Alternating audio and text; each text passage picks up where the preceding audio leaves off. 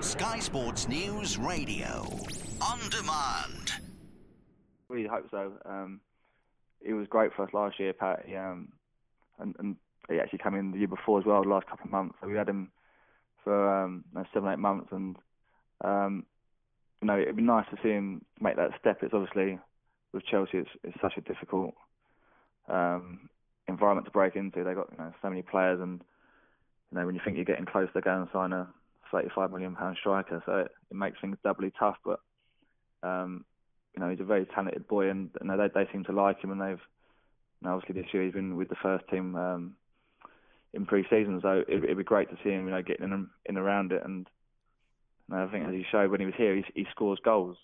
Wherever he goes, he scores goals, and hopefully he can can do that at Chelsea. This audio is brought to you by Sky Sports News Radio. Listen live at skysports.com or on the Sky Sports apps. Give us 15 minutes and we'll give you the day's sports news.